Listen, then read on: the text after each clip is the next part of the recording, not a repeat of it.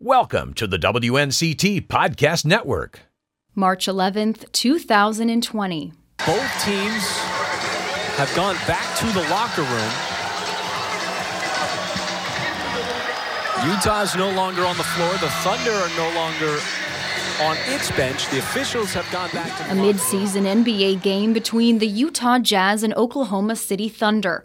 A game that signaled a change for how sports will be played and watched during the pandemic. The game tonight has been postponed. You are all safe. And take your time in leaving the arena tonight and do so in an orderly fashion. Thank you for coming out tonight. A player for the Jazz diagnosed with COVID-19, bringing a pause to the NBA season and a complete halt to other leagues and college sports. Well, it's really difficult, to tell those student athletes that their season was done. That's East Carolina University Athletic Director John Gilbert.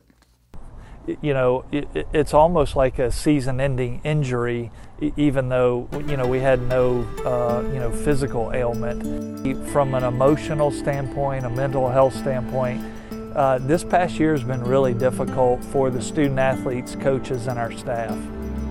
But a new spring brings new hope for athletes and their fans. I'm Emily Severidge, and we'll talk to Not On Your Side's Kelsey O'Donnell about the state of sports during the pandemic and find out if there was more lost by student athletes than just a season.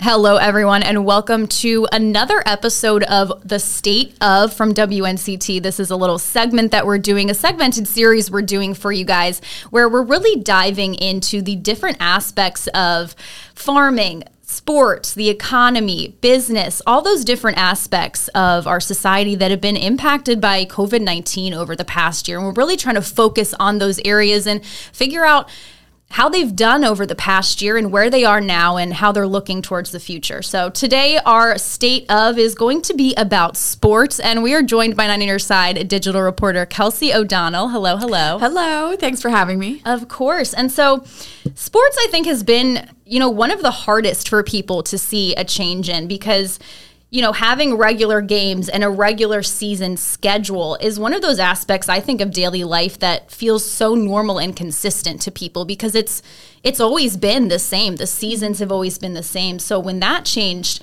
I think the outlets for a lot of people nationwide were gone. So what kind of impact have you seen among sports fans in particular? It has been a tremendous impact, Emily. Well, actually, Thursday, March 11th, which we are recording on today, marks the one-year anniversary of kind of when things went dark, the shutdown of sports initially.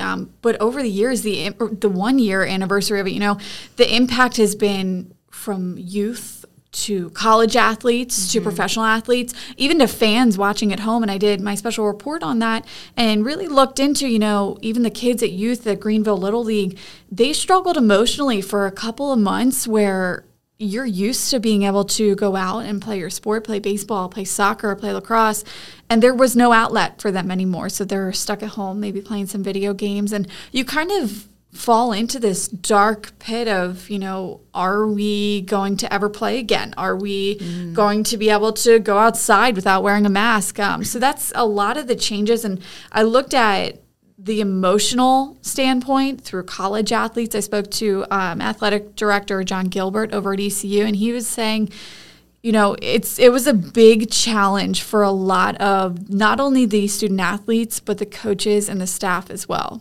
Definitely. And you've mentioned it, the emotional state. And that's something I really do want to touch on because you talk about it in your special report, the impact of the pandemic has had on the mental health of these athletes and other people connected to sports. So let's talk about that a little bit.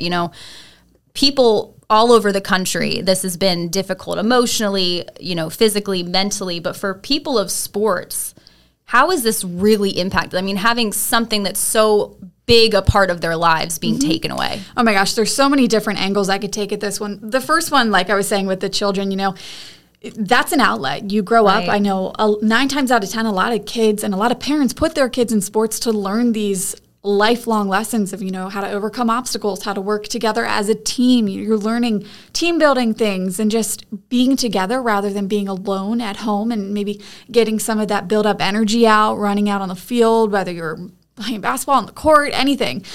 So that was definitely a big aspect, was the kids' point of view. But, it goes all the way up to professional athletes, even to myself, because I work in the sports industry. We were, for a time here at our station, Brian Bailey, Noel and I, we were questioning, hey, are we going to have a job? Because we don't know what we're going to report on. We started trying to make up some stuff, and we're like, all right, here's our backup plan. If we don't have sports to report on, we're going to go out, we're going to compete against each other, and we're going to make a story out of it. That way we have something. But, it changed tremendously. And I think of the professional athletes, that's their job. Yeah. So what do you do when you're not able to play? Exactly. And there was a lot of salary cuts and everything. So emotionally, it was a roller coaster over the past year, not only for the players, but for myself as well, for the staff behind the scenes. I mean, you look at ESPN too, you've got videographers, camera people behind the scenes that are now put out of the job. All these things, newspapers even. I mean, it's such a big trickle-down effect that emotionally it was a big, big struggle for a lot of people. Definitely. And a lot of these kids, like you said, this is, their life. This is their after school activity. This is what they're passionate about, doing these sports. And a lot of them really continued to practice on their own, really tried to keep up their, athleticism throughout this pandemic. So what were some of the ways that, when their practices were canceled, when these games were canceled, what were some of these things that these kids and these coaches were doing to keep on that right track? So we saw a lot of really creative things over the past year. I know I, for one, got myself a TikTok, and I've learned a lot of different ways of how to work out at home.